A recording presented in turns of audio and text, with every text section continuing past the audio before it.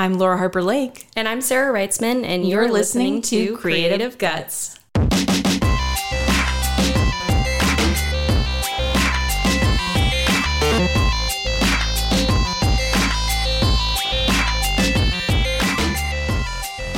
Hey friends, thanks for tuning in to this episode of Creative Guts. On today's episode, we're talking with Joe Acone, artist and art educator that's doing some pretty unique stuff in the classroom. We're going to get right into this episode of Creative Guts with Joe Acone. Joe, welcome to the Creative Guts podcast. Hello, thanks for having me. We are so excited to have you on because I think this is going to be an extra nerdy episode. Mm-hmm. It's going to be boring for me. Wah, wah. I don't even know what they're talking about. We'll teach you the ways. That's the thing. You're going to learn, just like some of our listeners. Yeah. Wow. She can't even speak. She's so alight with excitement. Yes, that's what's happening. The wisdom and knowledge you're about to gain. Over here. I'm so excited for you. So, Joe, why don't we start with sort of broad strokes? Who are you as a creative? Will you introduce yourself? Yeah, absolutely. Yeah. So I am, I think, first and foremost, an art teacher. I think as a creative, like that rings the most true to me. I would also say like a portrait artist, whether I like it or not, like has just kind of threaded through my work kind of consistently. And I feel like I have some theories as to why, but yeah, artist, portrait painter, and art teacher. That's kind of the... What mediums do you work with most of the time? Oil painting and digital as well. So it's a mix. Probably like the low tier on like this, if I were to like make a hierarchy, would be illustration as well. So there's like a range. Very cool. Yeah. And have you always been a maker, a creative person? Yeah, I would say so. I mean, God, if I go all the way back, like my dad and I had a public access television show when I was a kid. And we would do like crazy special effects like in the apartment. And my mom would hate it because we would be setting off like black powder, like little piles of black powder to like create plumes of smoke and stuff. So yeah, we were doing skits and stuff when I was a kid. So yeah, creativity has been there for a long time. That is awesome. And as far as art and teaching, is that like when you were in high school what you wanted to do, or did that come a little later? That was not at all on my radar. I kind of like, I don't know, I feel like life kind of nudged me into it. During college, it was, I was really just gunning for illustration. I was focused on sort of genre art, book covers, book publishing, games as well. Again, games coming back. And at various times, people were like, Joe, I think you'd be a good teacher. And I was like, nah, I'm good. I'm going to focus on, drawing cool characters and making cool narratives and, trying to get my work out there. But yeah, through various times in my life, I just kind of found opportunities to teach. People were pushing me into it, and here I am. So yeah, at some point you must have like leaned into it because now it's like the primary way you introduce yourself. Yeah, well, we were joking about games at the beginning, but actually, like I think games are a huge part of why I can teach. I think I cut my teeth on teaching through running games of Dungeons and Dragons, and I have like this whole thing about like why running a game, like a role-playing game like Dungeons and Dragons, is just like very similar to teaching, because you kind of like know where you want players to go. And like the players of this game, like you have a narrative, you have an idea, you have these concepts you want to kind of thread through, but you have to like improvise based off of what they want to do. So you get really good at kind of steering, just kind of like going off on tangents, but then eventually folding them back in. And then you offer these incentives in the game in regards to like gold or experience points you can level up. And it's like, the more I describe it, the more I'm like, yeah, like points for accomplishing challenges, like an assignment. And it all just kind of like threads through. And that kind of threads through my art practice too, is like the way I think about most things is in terms of like games. And yeah, so that's kind of like a big sort of fundamental part of my philosophy. Can you say more about that last part? Sure. About gamifying your art or incorporating games into your art outside of teaching? Well, in the most like fundamental, like easy to grab way was, it was great inspiration for making artwork. I mean, like all the stories and things that I would try to illustrate was, a huge component of, just trying to make these epic moments with these heroes fighting monsters and tense conflicts.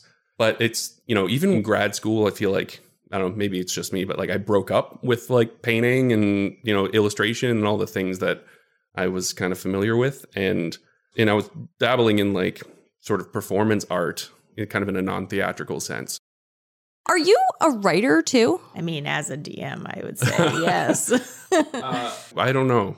I think so. I mean, I do like writing. I write a lot for school stuff, and I take what I do write at school very seriously, like as far as like my unit plans, which again sounds very nerdy. Like I'm nerdy in so many ways, but yeah, like so I'll like write and research. And I think in terms of, like I learned in school once this quote that like I've never forgotten, which was from Flannery O'Connor, and she said, "I write because I don't know what I think until I read what I say." Ooh, I love that. And I'm like, that's so true. It's just Yes. gray matter and mush until I actually see it and can respond to it. Yeah. So Yeah, well, there's this through line of like stories and characters and stuff and everything you're saying. So yeah, I don't write fiction stuff. Yeah. Yeah.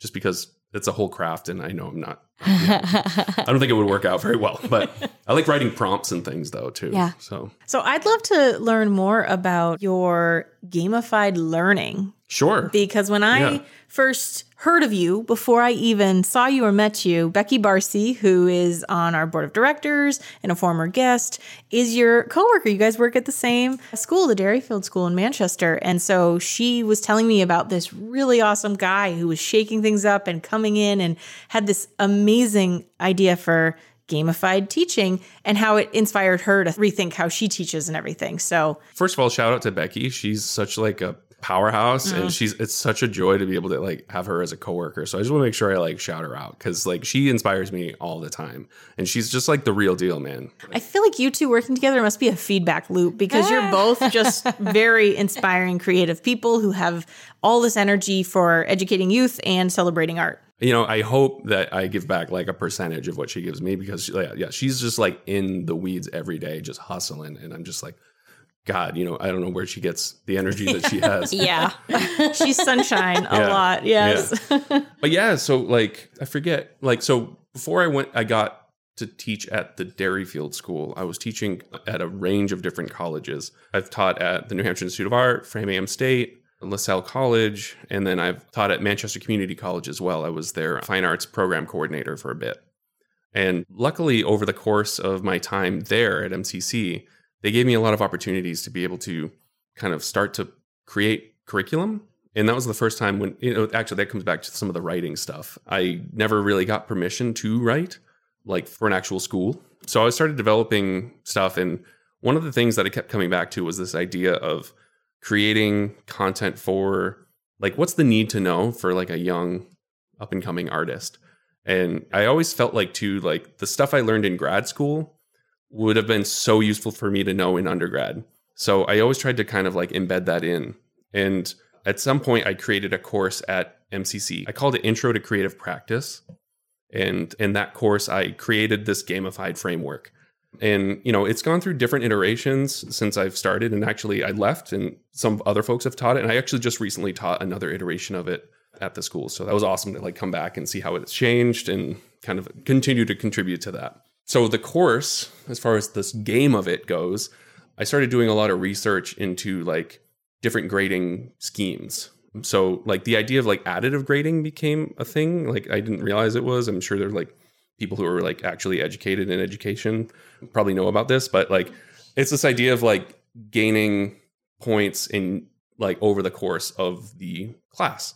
So like, when you start a course, you have a grade and then you kind of like have to protect that average over the course of the term. And so really like it starts high, it starts at like 100.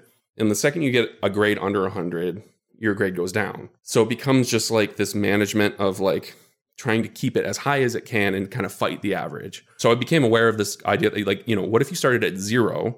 This isn't my idea. This is like this is all throughout, the education field.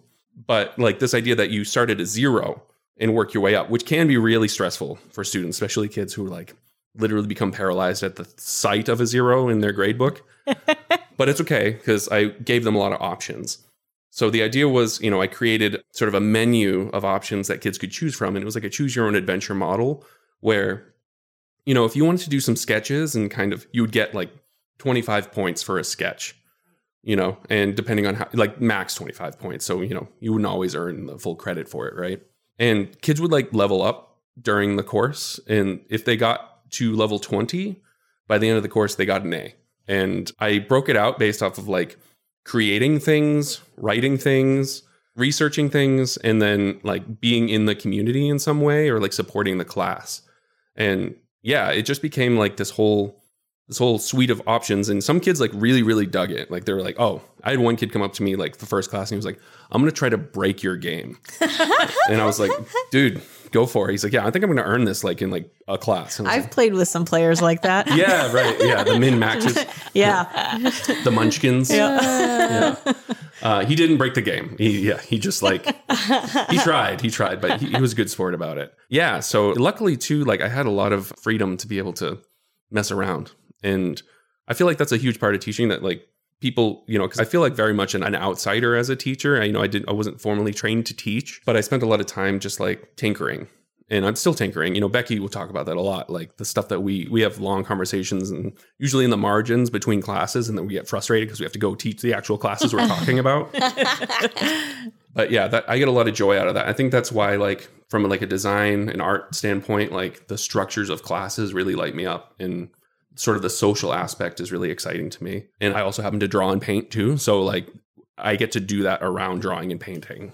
Yeah. Sounds like a dream. I know. I want you to be my teacher. I want to go back in time and I feel like classes. This gamified thing would work really well on me. Yeah? Yeah. Oh, good. Yeah, I'm totally the kind of like, would love to like watch my grade. Starting from 100 and going down would bother me. Right. Yeah. But starting from 0 and going up, I think I'd be into that. My brain would like that. Yeah. We should get you into Pathfinder.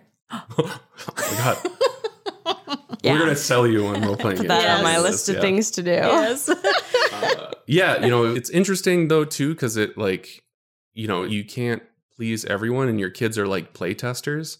So it's like kind of a challenge. Like, and luckily like admin have been largely very supportive of some of these things that I've been playing with. And as it turns out, like behind, as you peel back the onion, like we're all just kind of tinkering and figuring things out, which I feel like is just a good example of like what happens in life as like an artist and a student. You're just like, yeah, we're all just kind of figuring it out. Yeah, I did not know that when I was younger. Mm-hmm. Like I thought that by the time I was the age that I am now, that I'd like Have all the answers? I'd have it down more or less. No, I'm still tinkering and evolving and growing every single day. And I'm like, when does that end? It doesn't. It never ends. That's what I'm like figuring out. So yeah. Yep. So are there themes or adventure settings or other things that are incorporated in your lessons? Becky told me about the alien stuff. Yes. So Okay. that's what I'm getting at, I guess. Like, is it, the gamified part of it as well is sort of being on an adventure together? Yes. When we first started working together, we had a class called Visual Foundations, where the goal of which was to teach kids sort of some essential visual communication skills. And we were like, well, let's try to gamify it a little bit. And it went crazy. Like we were like, let's make this like Mystery Science Theater 3000. My favorite show. But like as like a class and teach kids art principles at the same time. We had a ball planning it. Actually executing it was a challenge because we ran up, it's like you're testing things and, you realize like kids, high school freshmen like don't necessarily want to buy into role playing as aliens. Yep. What the heck's up with that? You were just in 8th grade and you love this stuff. And now, but you're too cool Gotta for be school cool now that you're in now. high school, right? Yeah. But Then they'll hit their 20s and want to No, play again. I've worked with college students and they're exactly the same. They just look at you like dead in the eyes and Yeah. you're like, okay, that's fine. So, sometimes you Don't get play kids, into my game. Yeah. You have to like opt in, I think, Yeah. in order to make that work really well. But Becky has since taken that structure and she's reskinned it to be pirate themed. And she does that in the middle school. And that's like, Oh, the yeah. kids love it. Yeah. Nice. So that went really, really well. So with the aliens, I believe the prompt was for if aliens arrived to teach them what art is. Yes. So what is the pirate version of that? Or is there like, I guess like what's the... What ship are we sailing on here? You just reminded me of a bunch of stuff. It's been a minute since I've like really dug in and thought about it. Let me go back to the alien thing first. Absolutely. And I actually probably shouldn't speak to like all the pirate stuff because like Becky's really taken it and run with it. So you should have her back on just to talk about pirate gamification. We're actually going to be presenting about it at the National Art Educators Association conference. That's so cool. Yeah. Congratulations. Yeah, That's awesome. Yeah, we're so jazzed. Like we have to like get our stuff together and plan it out. And yeah, we'll be up in Minneapolis in April. The themes in the original iteration of that course that Becky and I planned, the alien themed one, was based around this idea that Becky and I were abducted by aliens. And when they asked us what we did for a living, we told them that we were art teachers. And they were like, what is that? And we're like, what is what? And they're like, what is art? And so we were like, okay, well, you don't know what art is? And they're like, no. And they're like, what is it? Is it a weapon? Like, what is this thing? And we were like, it's really complicated, actually. And so they're like, okay, we're going to send you back. And we want you to report back information about art to us. And we're going to make you, I'm forgetting the exact term, but we basically like were agents that could commission other agents to help educate them on what art was. So the students were agents and they formed little pods and they each had roles. And one of them was like the chronicler and they would like they would be in charge of like compiling the information we came up with and reporting it out to me or her. And we would then like quote unquote beam it up to them. And we would get reports every class, which was really, probably my favorite part. We would get like these reports back from them. Be like, we are really excited about what you've just told us about what color is. We are worried though, because it is like overstimulating our workers and we can't get them back to work. So we would like get these weird little reports that I had such a ball writing. Like we would work together and just like, and then we made this whole sub narrative about like this defector named Grobnar, who was like rebelling against the supreme intelligence. The kids didn't give a about most of this, I should say. Oh man, they're gonna look back and regret so much not like being tickled by all of this. It was so fun. And so like the class culminated in like an event where Grobnar was who we were communicating with. And then they fired Grobnar and we didn't know what happened. So the supreme intelligence started talking to us. And we were like, but what happened to Grobnar? And then suddenly like we would cut like these effects into our slideshows where like static would come up and be like, hey, this is Grobnar and I'm stuck. Like I need help. And they'd be like, what are we going to do? So like they were like, we're going to beam a bunch of colors up to them and then Grobnar's going to escape. And the end of the class ended up being this thing where each group could conceptualize what Grobnar's escape looked like and we would illustrate it. So there'd be like different moments of like, he would distract the guards, he'd set off an explosion, he'd hijack a ship and fly down to Earth. And they could come up with, over the course of the term, kids would earn coins, these credit coins that we had like these omega symbols on them and everything. It was super sci-fi. It was a lot of fun. And the group that had the most coins could determine what the canon ending of the story was. Oh my gosh. And yeah. So I just want to point out that like, alternatively, you could have said like, okay, class, please write 2 to 3 pages on what is art. Yeah. 12-point font, Times New Roman, sure, double spaced. Like that's the alternative that we're talking about. I know, right? Yeah. God, come on, kids. It was so much fun. Like we really had a ball with that. But they actually ended up like phasing that class out just because it just like wasn't working very well. But damn, Becky and I like put a lot into it and we really enjoyed it. Yeah, and, so cool. So yeah, that's like that plus the stuff at MCC was kind of where I've been tinkering and playing. So like a big part of my sort of creative energy goes into me thinking about how I want to structure my courses and what content I want to show. And I have to say like this term right now is one of the best terms I've ever had because I am now teaching a class called The Art of World Building. Yeah, dude, it's so much fun. So I have this game called Microscope, which is like a timeline building game. And it's just like, you just use index cards. It's super minimal. And we come up with like a log line for a world. And enough kids signed up. I actually have 2 sections of it that I'm running. So we're developing 2 different worlds in 2 different classes. And we came up with log lines for a world and then we create a timeline. And kids can basically create a period between, they create different periods. And so it could be like, large swaths of time, like the Industrial Revolution or the Renaissance, but in this fictional world, right?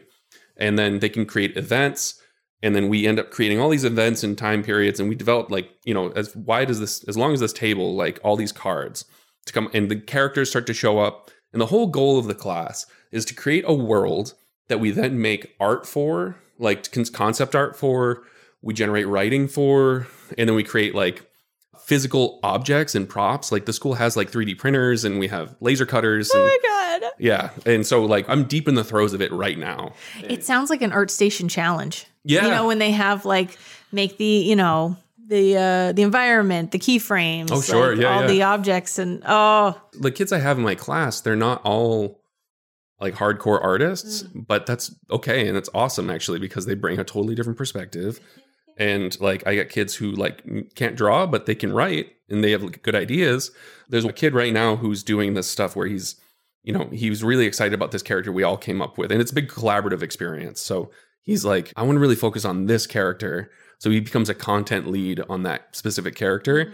And he's like, I'm going to go home this weekend and I'm going to film a bunch of skits of his descent into madness. Oh my God. And I'm like, good.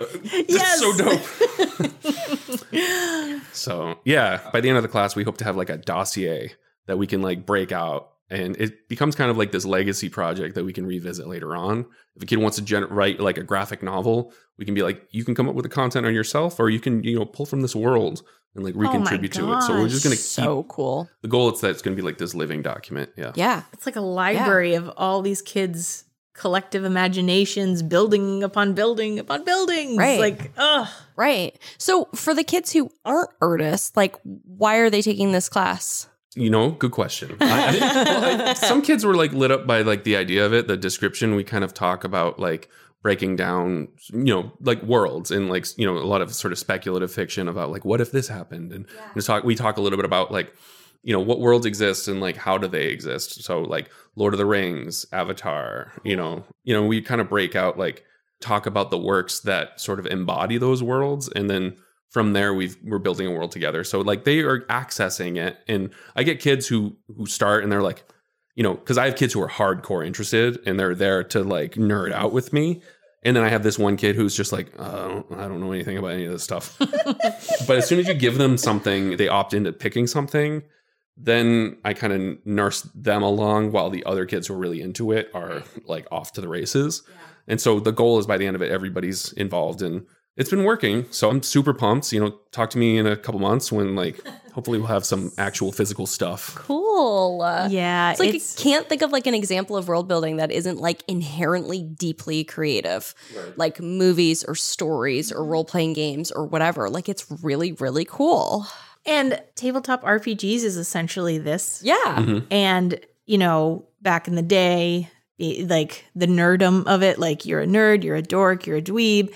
But if you watch movies, if you read books, if you listen to music, like that's, people are building their own little worlds. It's just a different version of it. You're doing it more collaboratively. Yeah. And so I feel like, so cool. You know, a lot of mainstream media has made it more acceptable to be supremely nerdy with those types of things, like with Stranger Things, having D&D, all that kind of stuff. Cool-ish. You know? Cool-ish. Cool-ish. No, it's real cool. It's really cool. Do you have kids that are like outside of school playing D&D, Pathfinder, etc.? Yeah. And they come up, you know, they kind of like, I feel like it's like a secret society, like of people who play, and like there are definitely students who like as soon as they mention something about like a D20 or a character or something, and then I'm like, I see you. Yep. And we also are running a Dungeons and Dragons exploration block. I'm actually get to play D&D as one of my classes with these kids. So like my class schedule, it's busy, but it's stacked with cool stuff. So like, I'm having a blast right now. At some, you know, more alternative schools, they have like D&D classes essentially because it's critical thinking and storytelling and teamwork and math. There's so much math. It's everything. It's collaborative. It's improvisational. It's, you know, tactical if you want to get down to those weeds. Yep.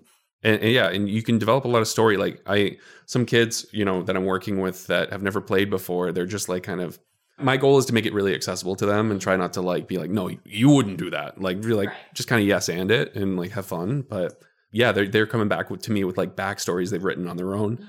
And it's like, you know, getting kids to write at all is a pain. So like the fact that they're like, yeah, you know, this was dumb, but like, here's this character that I came up with. And it's like, sweet. Oh, that's so fun. Yeah. I feel like when I started Pathfinder, I want to say 6 or 7 years ago now, and it's totally changed my life. And I feel like it's given me a little bit more confidence in public speaking and talking with people and everything. And yeah, it's such a fun thing that once a week, my husband and my friends, we get together, we have a standard set thing. It's our version of church, I guess, but it really does open up so much. It becomes a ritual and you get together with people and it's been super powerful. And for me, I think too, like, cause I grew up in a really turbulent, difficult place, like just like my family dynamic was really challenging, like, being poor and in a rough area. And like, we would just like, I think I really needed an escape like that to like make it work. And I just happened to stumble into this stuff. My family were not, they, I didn't like inherit it. Like I'm so envious of some of these kids whose dad was into D&D. Like my dad wasn't like not even remotely interested, but we were setting off black powder in the house. So that's cool. Yeah. But I just think like it kept me out of trouble, I think. Yeah. It kept me like engaged in creativity, even when I wasn't thinking about trying to be engaged with creativity. I think it gives you like this element of you can do things because, movies and books are amazing and I consume them in abundance, but you're consuming really. And, maybe you produce something after the fact, but you're really just taking something in that someone has made. Yeah. But when you're, gaming with people in this kind of like improvisational way, you're building upon it and you become the writer and the storyteller and the actor and everything so that you feel more ownership in going forward and making things. I feel like there's some connection there. There's that switch that goes on in your head. Like people talk about this. This was a part of like what got me interested in like non-theatrical performance in grad school was like, I was really trying to break into researching play in games and like serious games and like the power of that and the potential of that. Like when people play a role-playing game, they talk about it like, they don't talk about it like, I saw this happen. Like they don't talk about it like in the abstract. They talk about it like it happened to them. Mm-hmm. And like, that's a really powerful thing. I think like you create this sort of theater of the mind and you can do anything you want. And like, when you unlock that potential, it's like, it's a very visceral experience. Highly recommend, by the way. Yeah. It's very hard to explain, but I know exactly what you mean. I played in a session where my friend who is a man and my husband, who's a man, my husband played as like he was the NPC of the ghost of my friend's dead wife, who had come back after this big giant like hurdle, this character development. And I was crying from their interaction. And it was like, I wasn't even looking at my husband. He had become this ghostly woman. Right, yeah. And it was so beautiful. And this, our friend Nick, who played this very like, very anime kind of dark character, edgelord, wicked,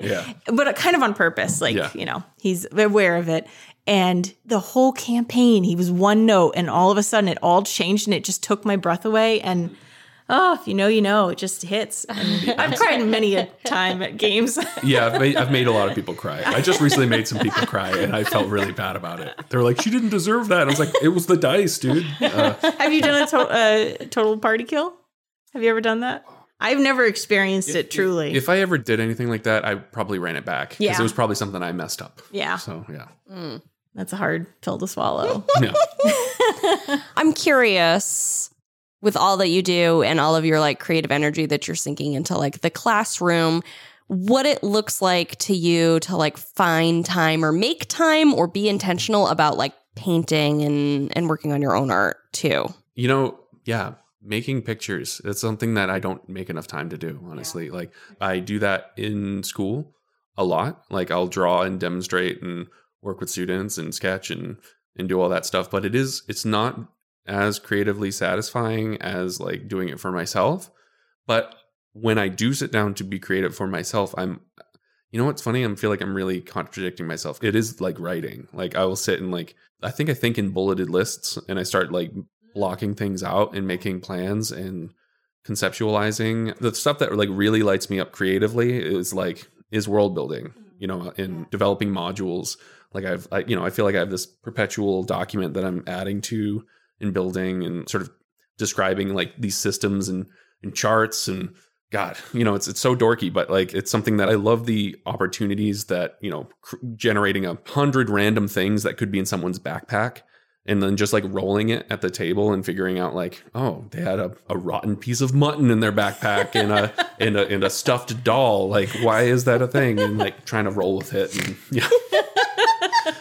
it's so dorky. But like, yeah, I keep coming back to that. Like game design has been a real play space for me.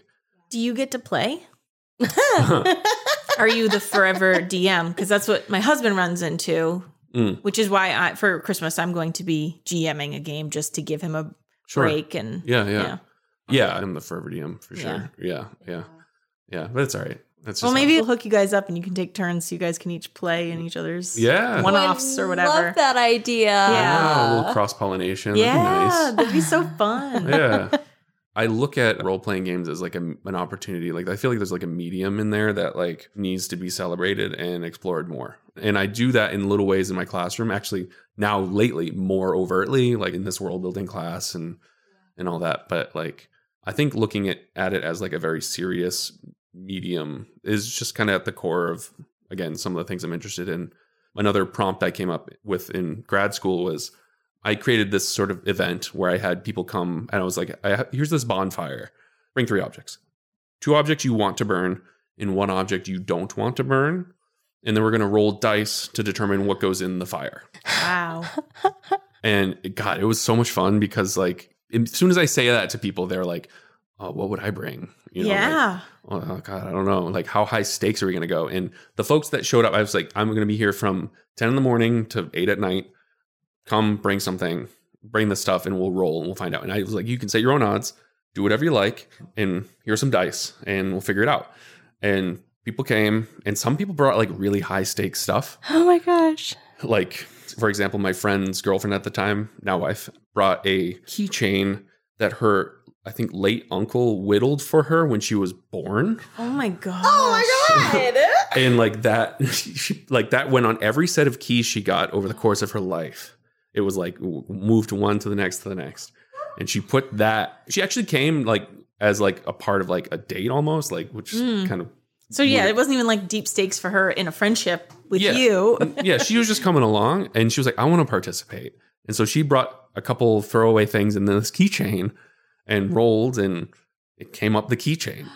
And I wasn't like, I didn't like take the keychain from her and say like, listen, we got to burn this right now. I was like kind of like, I took a step back and was like, it's all you, like whatever you want to do. And she just didn't hesitate. She grabbed it and put it in the fire. What? Yeah. She just like tossed it right in and I documented the whole thing. So I have footage and photographs and things of it. And because I wasn't sure what I was actually going to produce from the event, but that was, I know. I really do. I can't believe it. And I can also really understand it on a certain level. I'm a hoarder and I have a million things in my house, including a million tiny little notes and cards and little gifts and little tiny itty bitty things all shoved in drawers in my office. And I was going through them and I was like, if I die tomorrow, no one gives a shit about this. Mm-hmm. I don't know. There's some existential dread, I think, tied up in this, but like the thought that this isn't permanent and what we're holding on to, why are we holding on to it? And what is the actual, like, are you not going to think of said person who gave you that thing? That letting go, being prepared to do that is like, in theory, I'd like to think maybe there's some level I could do that, but I feel like there isn't for certain things. Well, for sure. I feel like that's like a ritual that people do on the like, it's like something I've heard of, but like what we did as a sort of a B-side to the project was the next day I went and I collected ashes from the fire and using silicone mold, I cast, pun intended, I cast the dice in these dice forms and I mixed the ash with resin and created like new mementos that contain the ashes from the event and I gave them back to the participant. So the project was called Transmute and I did it a couple times. And so people like got their stuff back in a way, but we kind of had this experience together. That's super cool. Yeah, that's beautiful and has some melancholy tied in there. It's just all kinds of things. I really like that. I remember one person brought a bra because she was like, every good feminist needs to burn a bra at least once in their life. And it was just like so many things. Yeah, it was fun. I love it. Oh my gosh. So it is time for rapid fire questions. Okay. Rapid fire. Quick questions, quick answers. What other artist has influenced you the most? I mentioned Felix Gonzalez Torres before. He was huge. Also, Rikrit Tiravania an artist who he's known, I think, really well for an art piece he did back in the 90s called Free, where he made pad thai for people in a gallery in Chelsea. And that was the artwork. What type of character is your favorite to play? I know you don't get to play much, but I'm sure you have. So, like, do you have a class that you always love to play? Or It depends on the edition. But, like, old editions was Wizard because you could just, like, patch together some real wonky things. But in the recent edition of 5e, it's been Fighter. Oh, okay, cool. Battlemaster specifically. Oh, So, yeah. nice. Do you do accents when you play tabletop role-playing games? Yeah, definitely. I definitely do. I'm not. Too. I'm not doing it here, but yeah, I absolutely would. That was going to be my follow-up, but off recording, we'll do that. What's your favorite color? Chartreuse. It's also like a drink thing. It's like a herbal additive that they put in drinks sometimes, like at fancy places, and it's awesome. It's like very floral and Oh, very cool. What's your favorite scent? wood stove. Yeah, it's gotta be wood stove. Runner up though is basil. I love the smell of basil. Oh, yeah. What's your favorite sound? Like running a bread knife through a loaf of bread. Ooh. That's a first. I don't think like a we've nice done that. crusty Like loaf. a crusty loaf, Yeah. just like yeah, I'm with you. so satisfying. What's your favorite texture to touch? Water, like yeah. Love it. I love it. I think that's a first as well. Yeah, right? What's the most inspiring location you've traveled to or visited? I wish I could say someplace like super like well traveled or something, but I remember in middle school we went to a place called Nature's Classroom. I don't even know where it was. It was like some camp in New Hampshire, I think, and it was on a lake. And I remember like I got up before everybody and I went outside and I looked out at this lake in the morning, and it like legitimately took my breath away as like a little like 7th grade boy, like just looking out at this lake, and I was like, this is the prettiest thing I've ever seen. Wow. It looks like it's in Hancock, New Hampshire, which is in the Southwest, I think. It's probably not even that awesome, but to me, when I was there, it kind of It looks pretty cool. Yeah, it blew my mind. Yeah. I should go back and see. You if it's the should. same You same should. impact. Yeah. What is the last new thing you've learned? Does relearning count? Yes. Because my wife and I have been like working through like all kinds of stuff lately, like at the housing market and, wrestling with some challenges, like some real world challenges. And so I've recently relearned that my wife is a badass. Oh my God. Shout out I to didn't her. think you could get even cooler, Joe, that's but such a you good just answer. did. Damn. All right. Our clincher question. If you could go back in time, what advice would you give your younger self? Read more. Ugh, such a good one. Yeah. It would be read more for sure. I get so much out of reading when I do read. I'm not well read, but like, yeah, I just wish I had more denser trail of books in my history. Mine would be to record everything you've read, like keep a list, because I've read a lot that I don't remember what I've read, and I see an apocalypse book and I'm like, have I read that? I have. Oh, like, sure. Yeah. the covers are all the same, but A friend of mine records like everything. Like at the end of the year, he does like an unwrapped of his life. And he like talks about like all the podcasts he listened to, new music, movies, books. He's like, that's so I'm so jealous of that. Yeah. No, yeah. I know. I read a really great book like 6 years ago, and I don't know what it is. And I've tried Googling for it a bunch of times, and I'm never going to figure it out. Oh my gosh. I'm never going to figure it mystery. out. I know. Oh, It's okay. maybe it's meant to be that way sometimes. Yeah. It's, temporal. It just floats off in your memory. That's right. Joe, it was an absolute joy to talk with you. It's been such a pleasure. Thank you so much for having me. Yes. Thank you again, Joe, for being on the show. And with that, Show us your creative guts. Another huge thank you to Joe Acone for joining us on the podcast. that was amazing. Right? I don't want you to get too excited, but it sort of like changed the way that I think about like role-playing games. Yes. That's what I was hoping and I predicted, but I was worried it might not. So I didn't want to get too excited. The two of you made it sound so like smart and creative and like, I can't believe the like stuff that he gets to do for a living. Mm-hmm.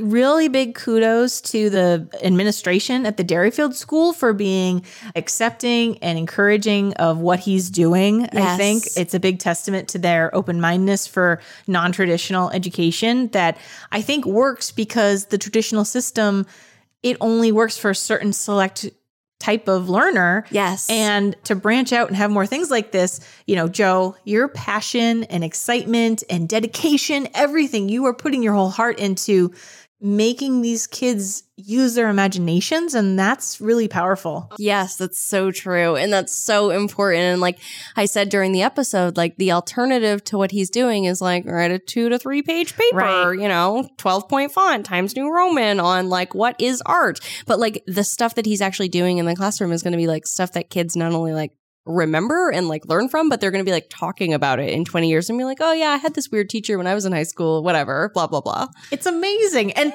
Becky Barcy has been sharing some of this with me for a while now. And it's so amazing. But then talking with Joe and learning about a lot of the thesis project he did, that was so powerful. And, I feel like he's just always tapping into these different ways of thinking and communicating, which at the heart is what art is about. And it really was just adding another awesome layer. Yeah. And he seems like really, really, really fulfilled, which is just like all you can ask for. Yeah. Because I do hear that from a lot of, public perception and just from people that teaching is exhausting and there's so much unseen work that goes into it. And so having that kind of passion must fuel him to continue on and keep building and growing awesome things. Yeah. And how lucky those kids are to like have him as a teacher. I wish I was in his class. So thank you again, Joe, for being on the show and being, the teacher that you are, the artist that you are, and I'm sure the DM that you are.